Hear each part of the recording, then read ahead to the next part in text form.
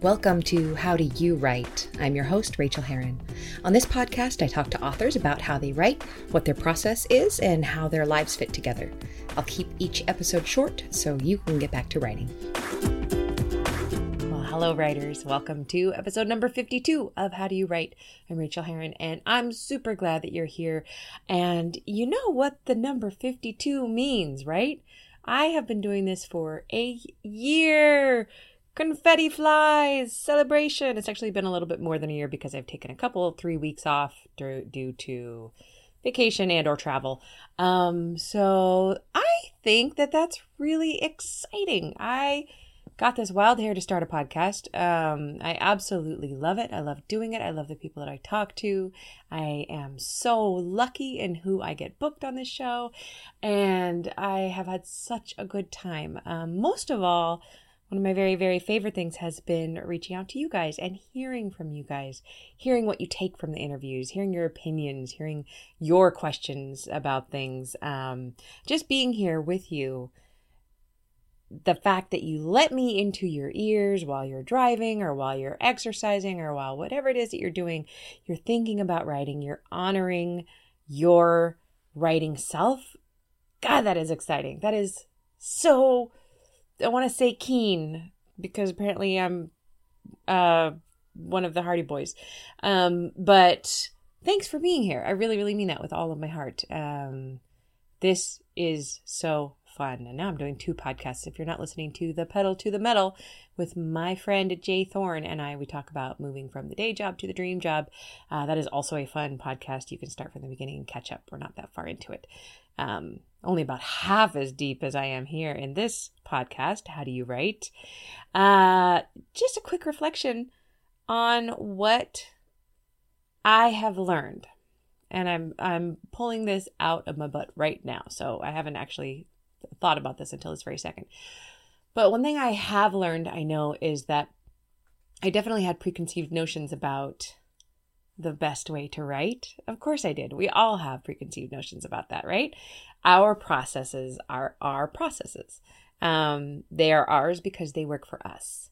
They work, therefore, we extrapolate from that fact that they are good. I have learned through interviewing people that there is no one way to write, which logically, of course, I could have told you that. But in my heart, I was still kind of thinking that my way was the right way. My way is not the right way. The person who I interviewed last week, whoever that was, the last one you listened to, their way is not the right way either. That way is right for them. I've talked to morning writers, afternoon writers, midnight writers. I've talked to people who love writing and people who are terrified of writing, who can almost not make it to the page and get words out. We all fall somewhere in the spectrum of the writing career. I've talked to people in all parts of the path, in all genres, and the similarity between all of us is that we want to communicate emotion with our words to another person. It doesn't even have to be to a lot of people. It can even be just to us. But that communication that happens from our brain to the page and then back into somebody else's or our own brain, that's where the magic is. That's where we find that excitement and that joy. And we all share that, even if sometimes it's hard to find. So happy birthday to this show. Thanks for being along for the ride. I also want to mention really quickly something very cool that happened last week. And if you read my newsletter, you've already heard about it, but I found my mother's morning pages. This is a big deal because my mother was a writer. She was also very hard to know. She was one of my favorite people in the whole world. There's nobody smarter that has ever lived. No one smarter than my mother, but she was very private and she was very good and talented at keeping herself private. And my whole life I wanted to know about her, really about her, in her heart and soul. Like I wanted her to spill the beans the way I spill the beans on everything. And she never did that. That was not her way. However, many years ago, back in 1996 apparently, I convinced her to try The Artist's Way, which is a book by Julia Cameron, and it's a really great workbook. It takes you through 12 weeks of creativity exercises. One of these exercises includes, for those 12 weeks, you write 3 pages a day, longhand, from the top of your brain. You're not trying to think big thoughts. You're just trying to dump some of your thoughts on the page. I apologize if you can hear my dog panting in the background. Apparently she's very excited about this. So the things that land on the morning pages page can be completely stupid. Like, I don't know what to write. I am not feeling this. I am not in the mood to write right now. Or they can be really deep. How am I feeling internally? How have I come to become this person? The Artist's Way asks those questions. And my mom, interestingly enough, in trying to dodge, I think, some of her brain, would answer some of those Artist's Way questions on the page. And I found these pages, 215 of them, in a folder which I swear to God I had gone through 100 times before. My sisters have gone through these folders. All we've been able to find in her writing are pretty dry pieces about, book reviews that she wrote or other articles for magazines, nothing really about herself. And this is the, pardon the pun, mother lode. And I'm going really slowly through them. I'm scanning them also. I'm transcribing them so that I can give them to family. And I feel like I've really found my mother. And as a person who lost her mother, I guess it was 9 years ago now, this is so incredibly special, and it makes me feel so connected to her. And it makes me want to encourage you to keep a journal of some sort, and don't write about your, of course, have your lists somewhere. We all need our lists and our thoughts on paper, but also have some kind of reflection perhaps of what your life means to you and how you feel about it. That's truly the richest vein that I'm hitting in these pages from my mother, and I just feel so lucky to have found them. So that's my encouragement for you this week. And there's just so much news this week. Quickly, registration is open for my Puerto Vallarta 2017 fall retreat. It is 4 nights, 3 days, accommodations paid for, all food paid for. We have an in-house chef. There are 5 stories, multiple pools, looks down into Puerto Vallarta, short walk down a cobblestone hill to put your feet in the sand. For 3 days, we'll be writing together, about 3 hours in the morning and then another hour in the evening before dinner. And you have the whole afternoon to either sleep, nap, retreat, go swimming, go exploring, do whatever it is you want to do, and it's all for a very reasonable price. So this episode is sponsored by that. If you are interested in it, there are only 7 other bedrooms. There are 8 bedrooms in the villa. This incredible villa. Go look at the pictures. And I have one of them. So there 7 people can come. I just opened registration yesterday. It's already filling up. So if you hear this, jump on my website and sign up. I will obviously make it real clear when it is sold out. So go to rachelherron.com/write, scroll to the bottom, and the retreat is there. Also, if you hear this in a few weeks or a few months, well, not in a few months because it's September 2017, but if you hear it before that and you think, boy, it was full, but has anything opened up, go check the page. I will let people know if people drop out also, but you should come. It's going to be so fun. And retreats are really, really one of my favorite things to do. And I honestly believe that at any level of writer that you are, any level, you're just starting to write, or you have 25 books, I can help you find some of that fire and the passion in your writing again. That's one of the things that I love doing the most. So do consider it. That is so much talking. Happy anniversary to this podcast. Happy writing to you. Oh, you're going to love this episode, by the way. I forgot to tell you at the top of the segment that it is with Elizabeth Greenwood, who is fantastic. She wrote a narrative nonfiction book that I loved about pseudocide called Playing Dead, where people fake their own deaths. And not only is she a really, really great writer, she seems like a great human being that I want to spend more time with because she's so funny and sweet and down to earth and wicked smart. So please enjoy the interview. Happy writing to you, and we'll talk soon. Hey, you're a writer. Did you know that I send out a free weekly email of writing encouragement? Go sign up for it at rachelherron.com/write, and you'll also get my Stop Stalling and Write PDF with helpful tips you can use today to get some of your own writing done. Okay, now on to the interview. Okay, well, I am just so pleased today to welcome Elizabeth Greenwood to the show. Hi, Elizabeth.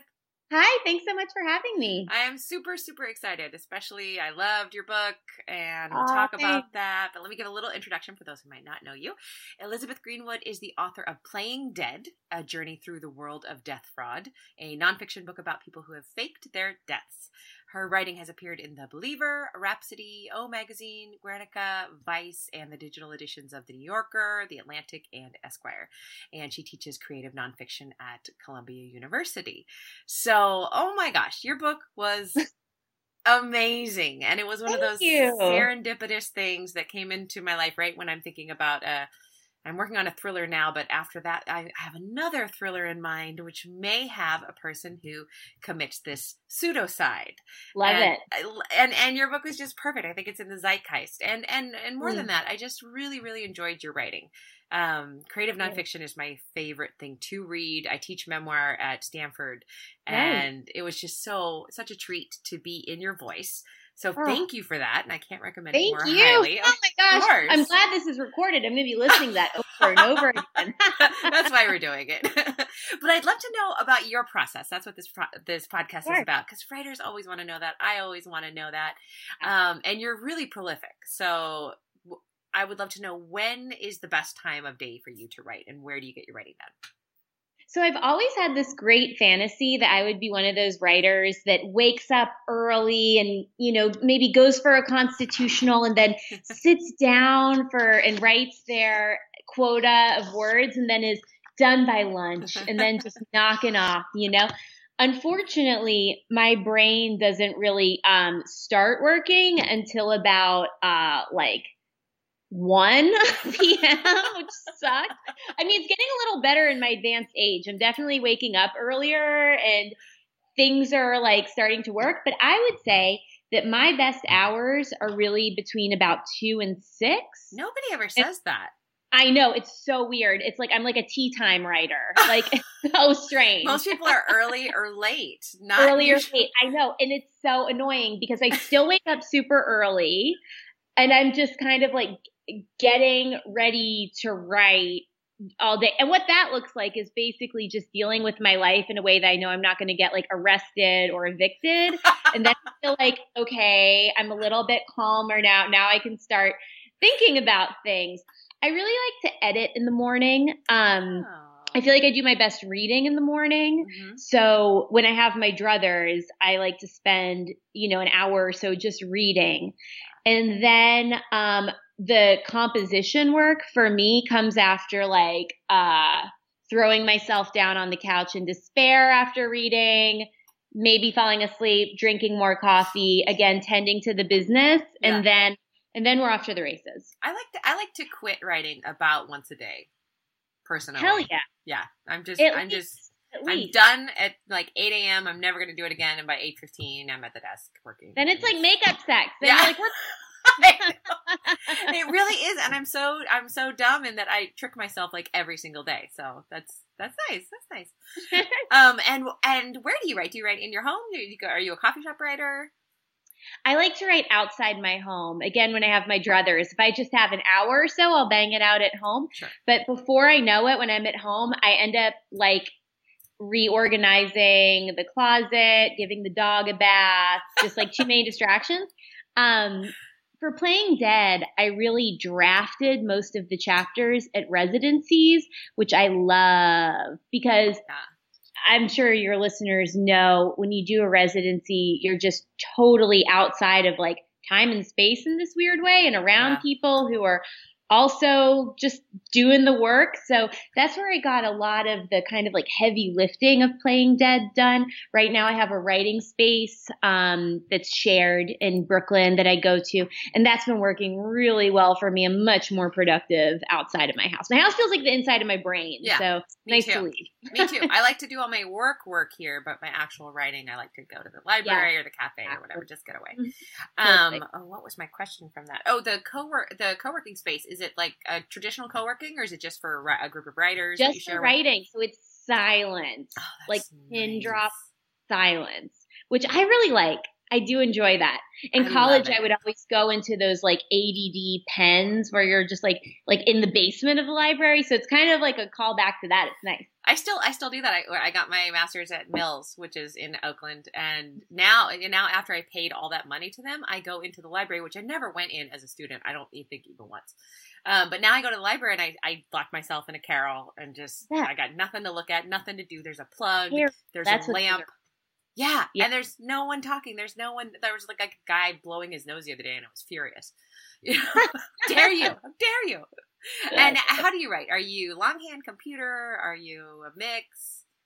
Yeah, I'm a little bit of both. When I am pre-writing, if you will, I do everything longhand, and I will just kind of make on blank computer paper just almost an inventory of what is everything that's going to go into this piece of writing. So I've got perhaps the person, their biography, talking to people around them, and I'll just kind of like take stock of what the raw material of this is going to be. From there, I then will kind of like side by side have another blank piece of paper, and then I'll try to organize those elements into some kind of coherent fashion. But in this phase, for me, there's a lot of drawing lines and arrows and scratching things out and connecting the dots, really. Yeah. And then when I start drafting, that's all just in an old school Word document. No fancy Scrivener, nothing like that. Oh my gosh, I tried Scrivener and I was like, I think I'm dumb. Like, I do not understand this at all. And then I hated the formatting it did. So, I tried. I know people swear by it. Where do you? But I was studying it for longer than I was using it. Oh, yeah. Don't do that. Don't do that. Word is still great. Well, it's clunky, but it's great. Where your book is so heavily research driven. Where did you store all that research? Is it? Did you use Evernote? Oh gosh. Oh my gosh. No, I tried that too. It was a mess. I'm a failure at Evernote. I'm only just learning about it now. I've been trying for years. Yeah. So there's hope. I think I'm a Luddite. I joke that if there was ever a fire in my house, like my book would be gone pretty much. I have things, I really like paper. So I have everything kind of in files, and that's how I'm doing it with this one too. I do have a lot of things also, like I'll scan them just so I can search for things easier. Yeah. But no, it's like file folders. I mean, that's it's so old school. The most arcade thing. I know. But I read, Michael Lewis writes he uses note cards. And he's like, I swear by this. No one ever listens to me, but note cards for everything, for every person. He lays them out all over his home. So I'm like inching toward that. That's kind of for me. I have note cards on my desk, which I have tried to use, and I think that they're ideal. I just haven't quite gotten it into my workflow. I'm a Post-it gal. It's all about a Post-it for me. Okay, and how do you refill a creative well when you're running dry? Yeah. Definitely reading. For sure. Reading is probably the biggest. When I'm reading, I feel like I'm teaching myself how to write. Although there are certain things that I won't read if it feels too close to what I'm doing, because I don't want to subconsciously steal from people. Yeah, sure. Totally. I do the same thing. There are things I avoid. But for me, it's definitely, beyond reading, it's actually kind of getting out of the verbal world. I really love to go to museums and just wander and tap more into that visual sense. Film too. I love going to the movies in the middle of the day when no one's there. Feels so naughty. I know. I love it. I love that. I also love just getting new sensory input wherever I can get it. So whether that's at a museum, whether that's just walking around a new neighborhood that I haven't been to, I'm a huge eavesdropper, and in New York, many opportunities for that. And also just being with my friends and being able to be very playful and just like, for me, when I know that I need to take a break, when the thing starts becoming very serious, and very heavy and very like ponderous. So any way to get out of that and just like fuck around with my friends is really the best thing. I think that's one of my favorite ways too. And not a lot of people say that, but for me, it's essential. Yeah. What is the absolute best or worst writing advice you've ever been given? So the best writing advice, or something that I come back to a lot, is an interview actually that I read with Jennifer Egan. Mhm. And she said, you have to give yourself permission to write badly. You have to give yourself permission for it to suck, or else you will never write anything. So that's been really great for me because I'm not really, a very kind of fastidious writer. I have friends who can't go on to the next sentence until the sentence preceding it is perfect.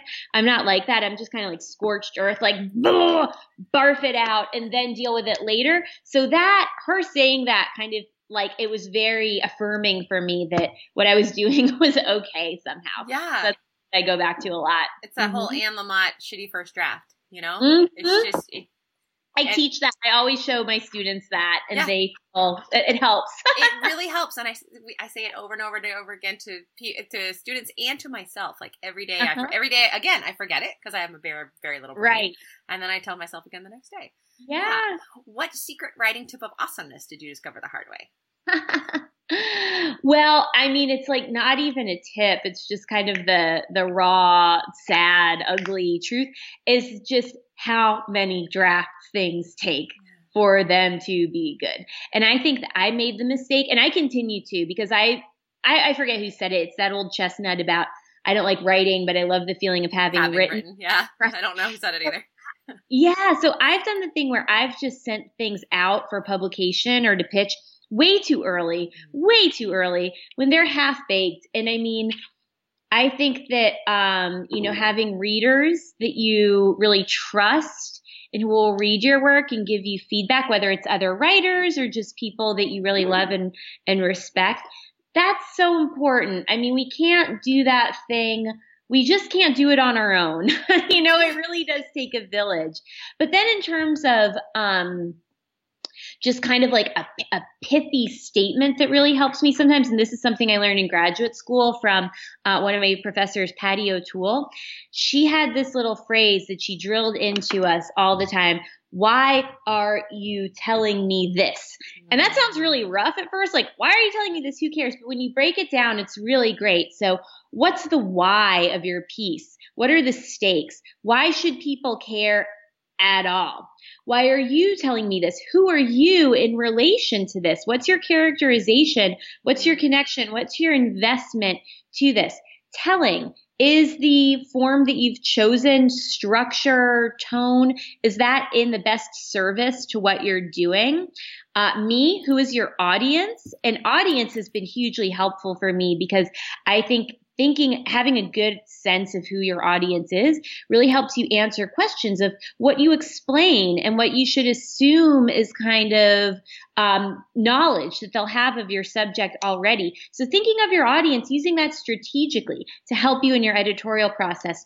And then what is the thing? What is the actual thing you're writing about? Because so often I found I have to write toward that. I will start out with something and it won't end up being that's not actually what I'm writing about. That beginning thing was scaffolding to get me into my actual subject. So why are you telling me this? I love that. And I can also really, really see that, bringing it back to your book. I can see that you did that through your book.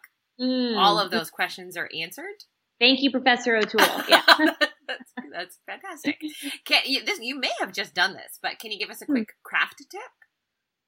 Yeah. So a couple things come to mind.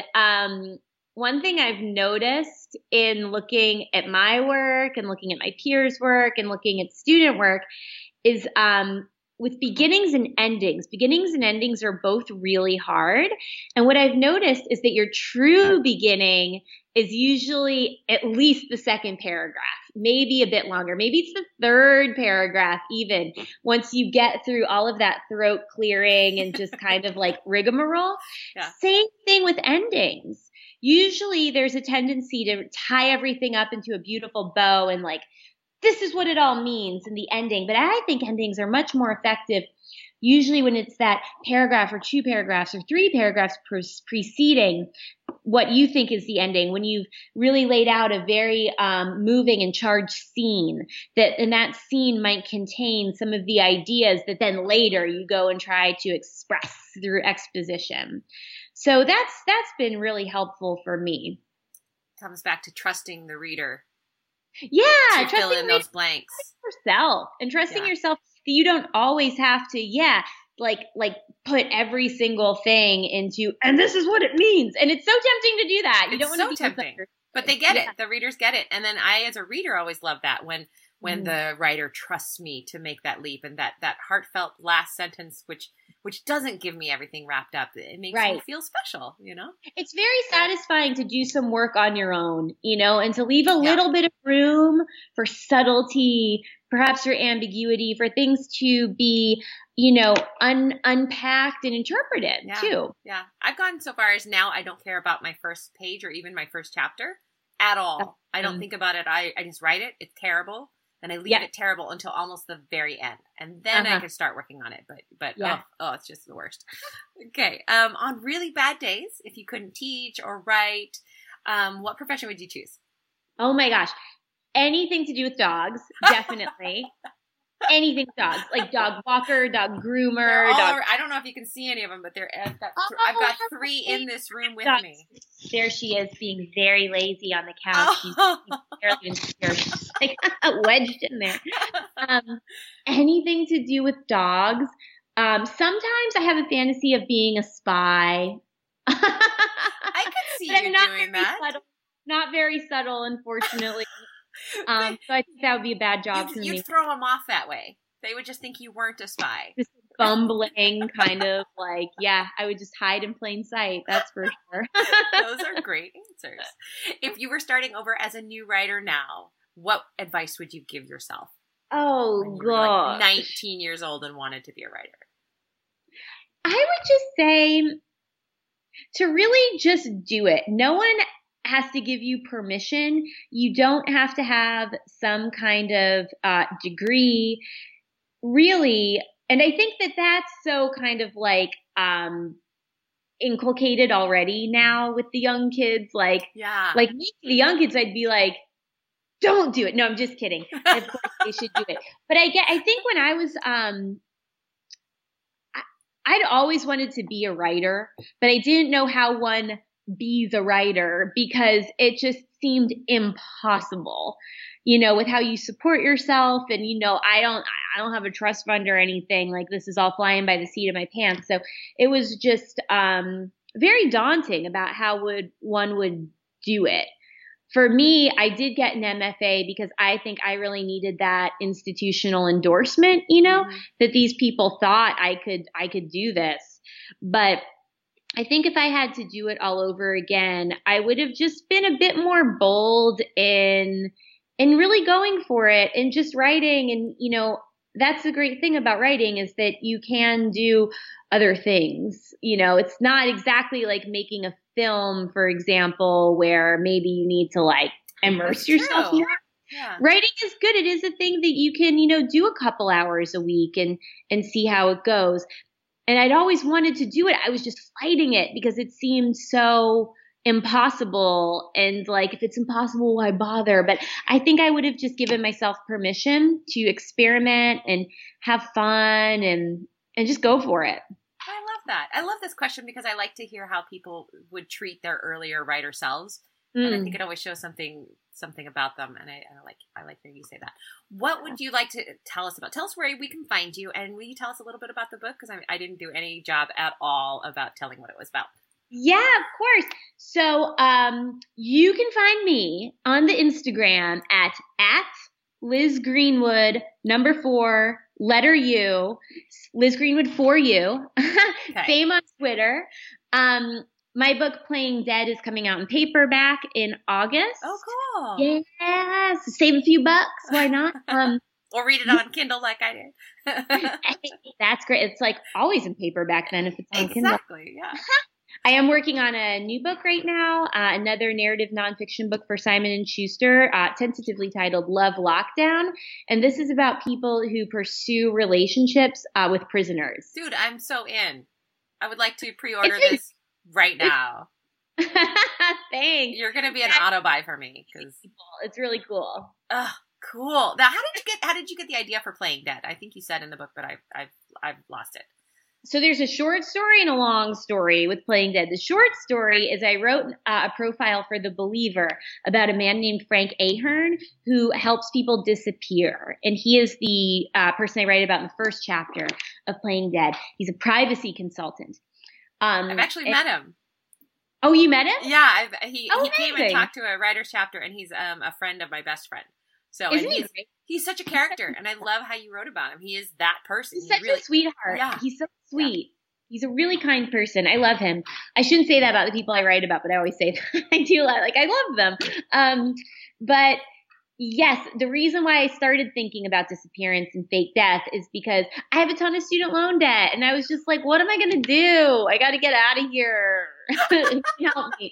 So then obviously that was like a little bit of a joke, but I was very intrigued with the idea and just what it would take and how you would do it and if it's possible in the 21st century. And that's really the big driving question of the book. That's fascinating. Everybody go out and buy it. Seriously. Well, thank you so much. Oh my gosh. Thank you. Thank you for chatting with us. This has been just my a pleasure. true delight. Fun. Thanks. And I'll keep track of you and get that next book ASAP. So everyone will be through menopause by the time it's out. It's gonna be a while. It'll be a while. Thank you. I'm there. Thank you so much. Have a good day. Take care. Bye. Thanks so much for joining me on this episode of How Do You Write?